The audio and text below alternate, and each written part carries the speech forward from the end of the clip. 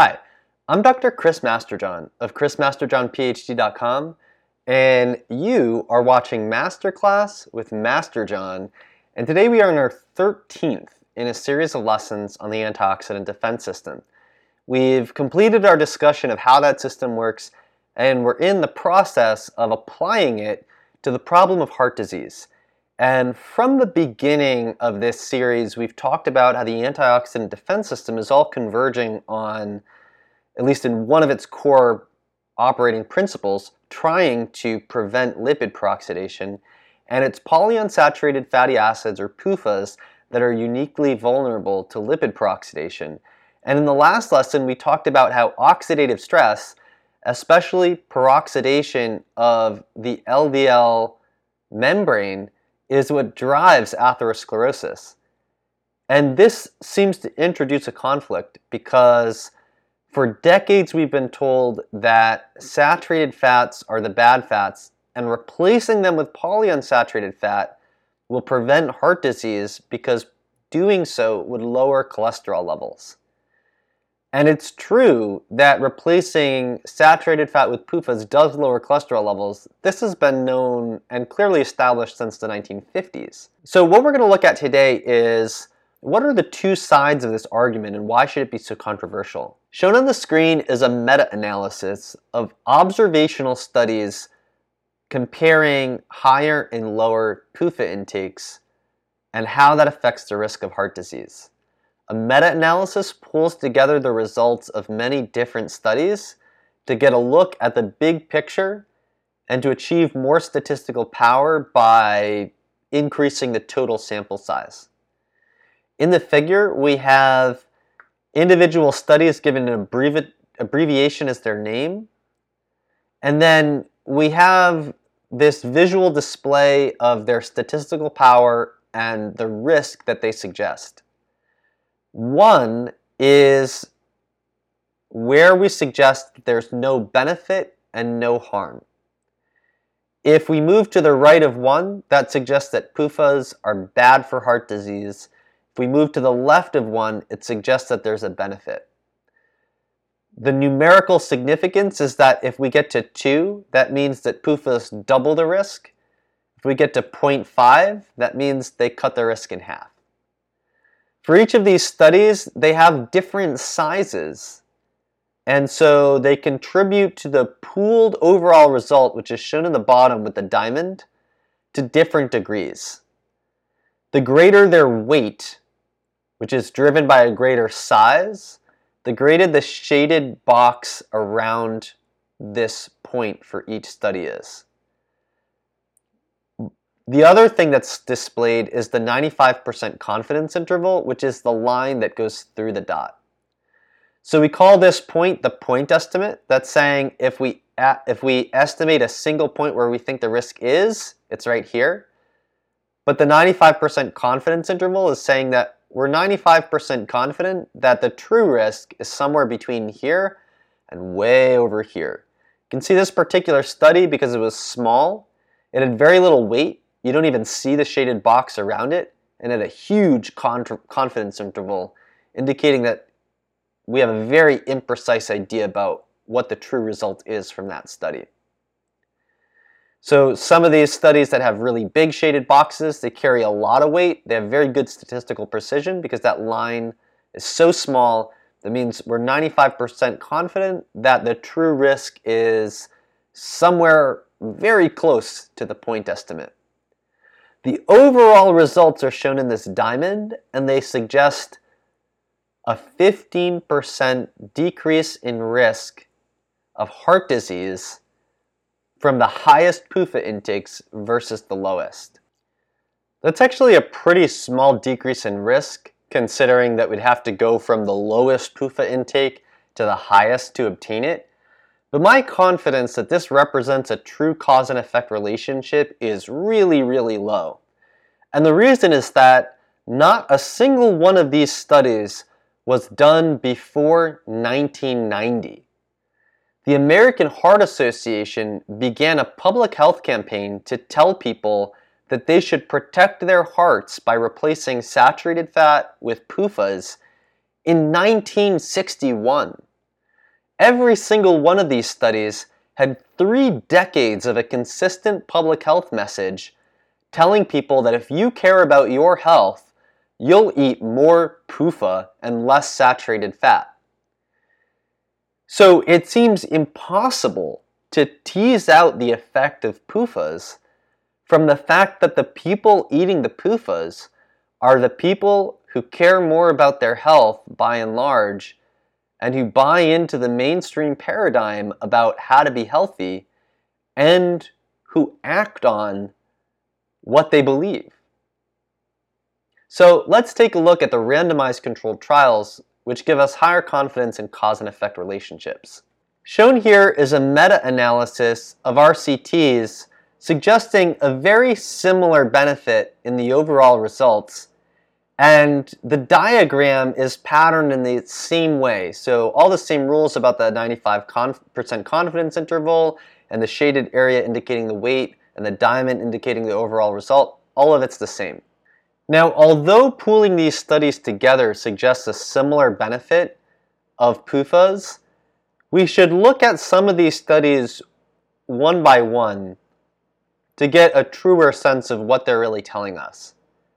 And one way that we can decide what to focus on is looking at this figure, which of these trials are making a big contribution to the net result and which aren't really that important. For example, if you look at the STARS trial, this out of every other trial showed the biggest benefit, but it had the widest 95% confidence interval, and because it was small, it had the least weight. By contrast, the DART trial had a fairly considerable weight and had a much narrower confidence interval, but it didn't show hardly any benefit, as indicated by it being so close to 1. The Minnesota Coronary Survey also made a significant contribution. It's actually on the other side of 1. So what are the trials that had considerable weight and also showed considerable benefit? Well, the biggest out of all of them is the Finnish Mental Hospital Study.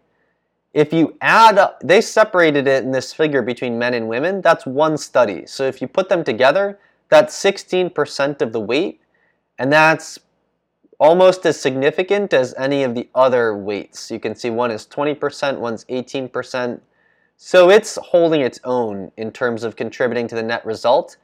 And out of all the trials that make some significant contribution to the net results, it's the one that shows the most benefit. So let's take a look at that one first.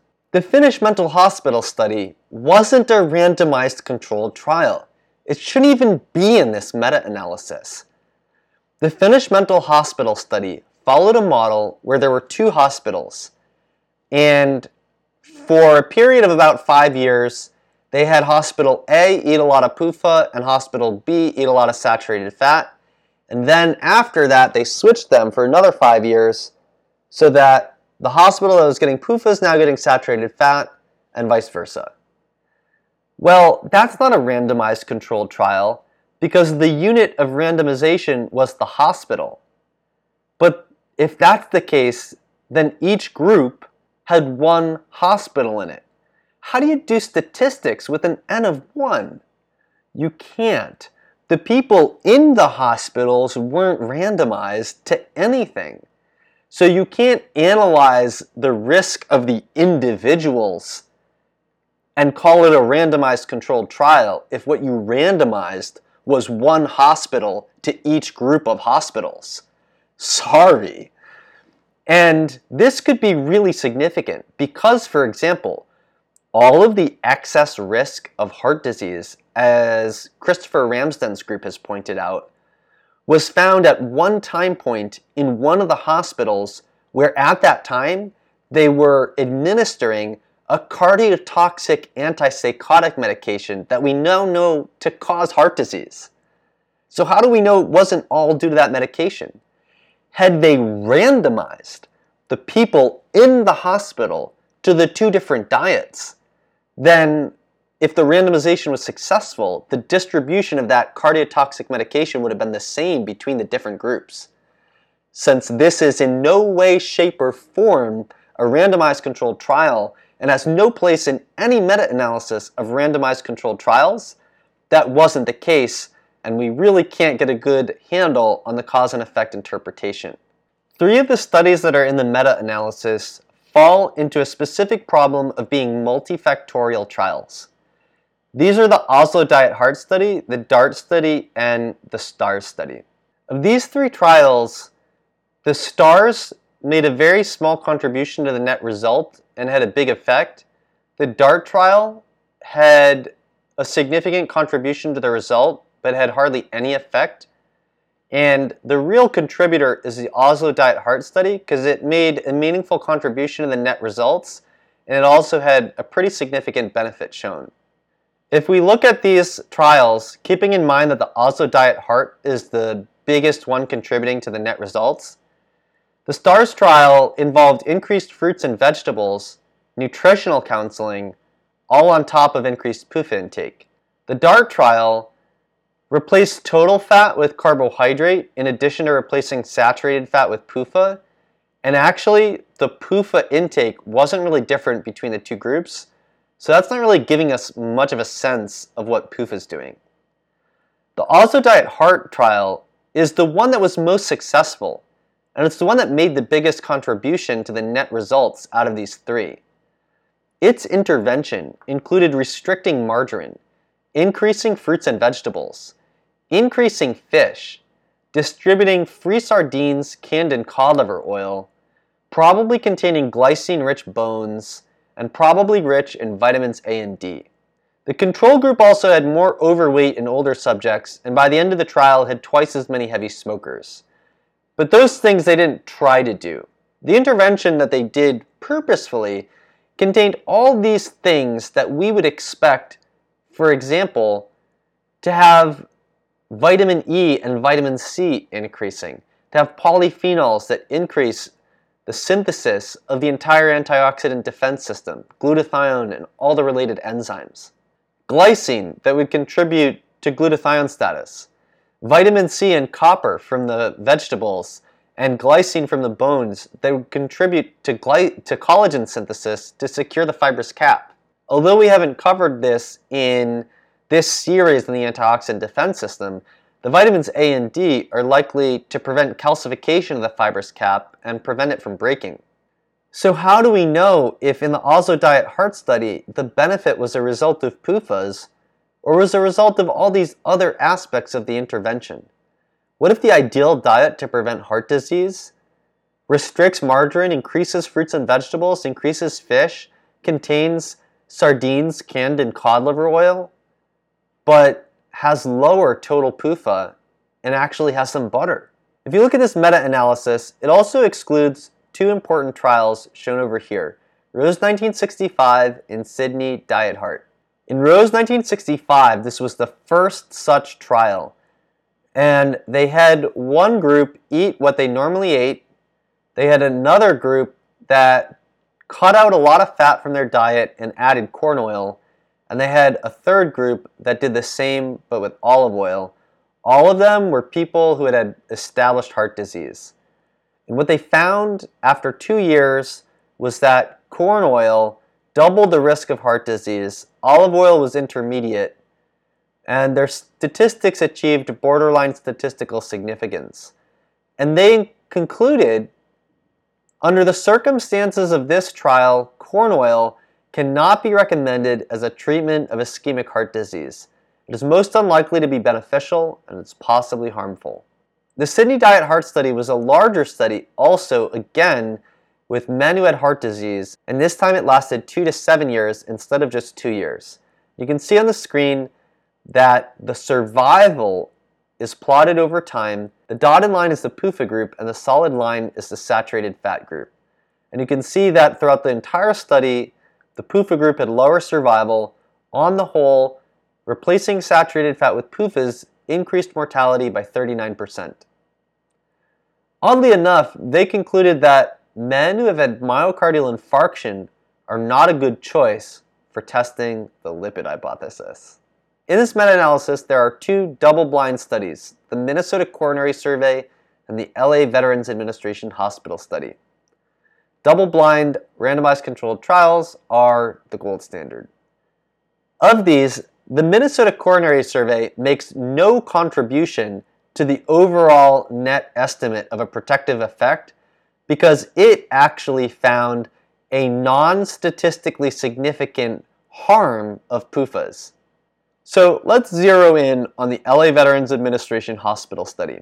In the LA Veterans Administration Hospital study, they took just under 850 patients and randomized them to one of two dining halls. These people were long-term patients. They were allowed to leave the dining halls, but they ate most of their meals there, and they kept track of how many meals they ate using meal tickets that had to be punched. Dining hall A had traditional animal fats, and it included some hydrogenated oils. Dining hall B restricted eggs to 1 egg per day, and otherwise they ate the exact same food, but they replaced all the traditional fats with corn, soy, safflower, and cottonseed oils, which are high in PUFAs. The double blinding was maintained with color-coded meal tickets, and the trial was terminated after 8 years. Among the unique properties of the LAVA study, it was one of the only 2 double-blind randomized controlled trials. It's the only trial where the mean age was over 60, and because the subjects were older, that allows us to have greater insight into the effects of these oils on cancer. And it was the longest trial, lasting over 8 years, with most of the subjects following the diets for about 6 years. If we simply analyze the data on the surface, what we find is that the vegetable oil group had a lower risk of atherosclerotic death, shown on the left, but a higher risk of non-cardiovascular death, shown on the right. Altogether, there was no difference in total mortality. You can see the experimental group is the PUFA group, the control group is the traditional fats group. Their survival is plotted over time. You can see that these are elderly people over 8 years, so the majority of them are dying, but there's no difference between either group. However, when they looked at cancer, the experimental group started to diverge with a higher cancer risk than the control group, meaning PUFAs were resulting in higher risk after 2 years. And you can see that it's really after 5 years that that gap seems to widen. And this is disconcerting for a couple reasons. First of all, it suggests that PUFAs cause cancer. But second of all, it suggests that we can't see that result at all until at least 2 years, and we don't see the true effects until after 5 years. That is disconcerting because almost every other trial was 5 years or shorter. Shown on the screen is total mortality among people who didn't die of heart disease. This allows us to look at survival over time where all of the deaths are due to a non-cardiovascular cause. This is even more disconcerting because despite the rise in cancer at 2 years, the two groups are running head-to-head. Despite the fact that cancer really takes off at 5 years, you just barely see a gap beginning to emerge that's hardly perceptible between these two groups. And then at 7 years is where you see this big divergence. That suggests that even though cancer risk is increasing in these early years, it's not becoming a predominant cause of death until later, and its importance doesn't take over until 7 years. Additionally, as people age, heart disease becomes less and less important of a risk, and cancer increases in importance. So when we look at the difference in total mortality, we have to wonder that had these subjects been even older, and cancer thus even more important relative to heart disease, or had the trial gone on for longer, would we have seen a difference in total mortality?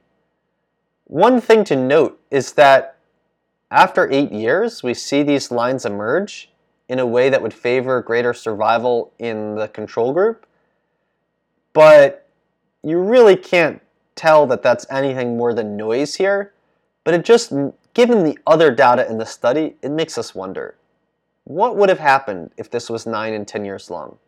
Nevertheless, let's look at this beyond the surface.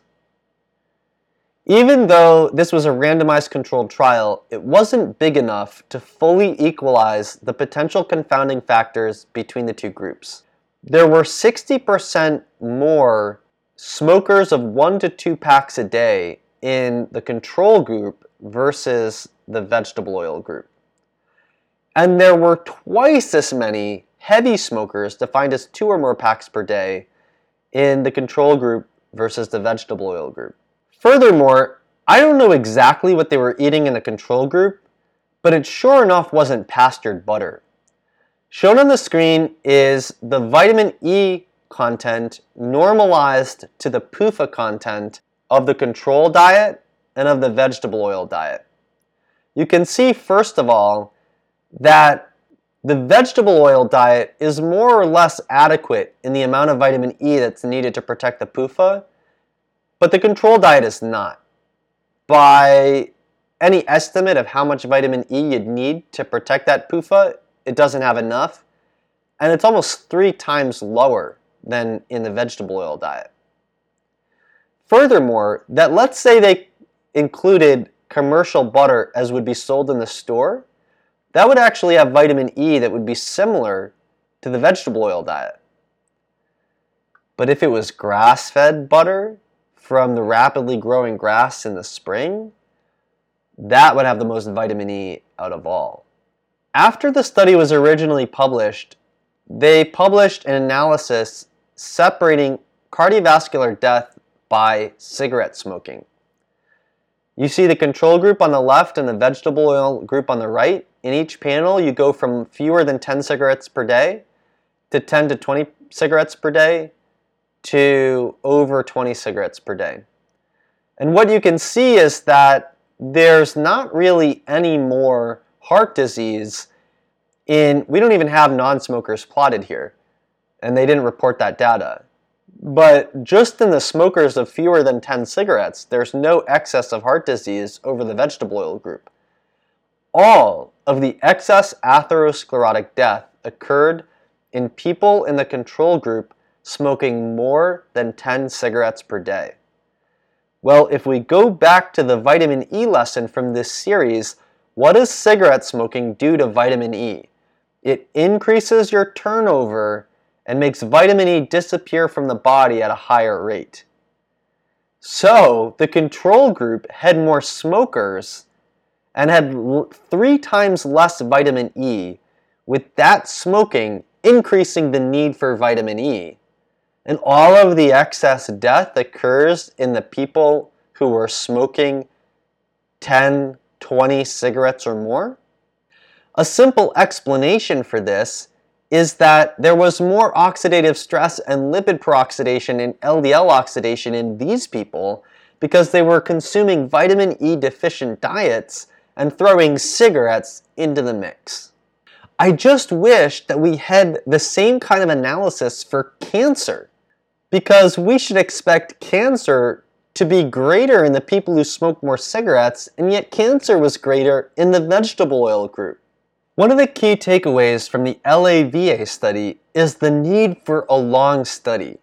It's possible that even in this context, with cigarette smoking and vitamin E deficiency contributing to heart disease in the control group, that if the study had gone on long enough, the increase in cancer risk in the PUFA group would have become large enough to move the needle not only in non-cardiovascular mortality, but in total mortality over time. But don't take my words for it. Listen to these words from the authors of the LAVA study themselves.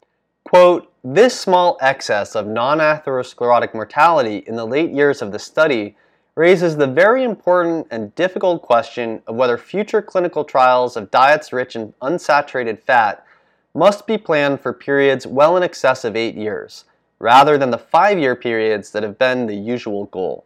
Trials that long were never done." If we look at these trials, they don't clearly support really any conclusion, but on the balance, they don't support replacing saturated fats with PUFAs to prevent heart disease, They suggest that maybe we want to do the opposite, and we certainly don't want to be consuming a lot of vegetable oil if we're concerned about cancer. This demonstrates one of the problems with meta-analyses. If you have a lot of good data, a meta-analysis can be super helpful in looking at the big picture. And if you have a lot of data, you can also use a meta-analysis to compare the results of higher quality trials to lower quality trials, or the results of omega-3 versus omega-6, or the results of males versus females, or the results of anything that you want to pick if you have enough studies that fit those characteristics to try to answer the question. But if you just have a small, heterogeneous group of trials with totally different approaches, sometimes just pooling the results together into an average can actually decrease the clarity that you need to analyze those studies with, and can mislead you to the wrong conclusions. So maybe what we want to do is find ways to maximize LDL receptor activity without the risk of increasing LDL membrane PUFA content. So we can focus on thyroid hormone and on insulin status and on inflammation as areas in which to optimize instead of relying on vegetable oils. At least that's my take on it. But now I've given you a wealth of data of what the antioxidant defense system looks like and a wealth of information about the mechanisms underlying heart disease, so you can come to your own opinion. Hope you enjoyed this. Signing off, this is Chris Masterjohn of chrismasterjohnphd.com. You've been watching Masterclass with Master John, and I will see you in the next lesson.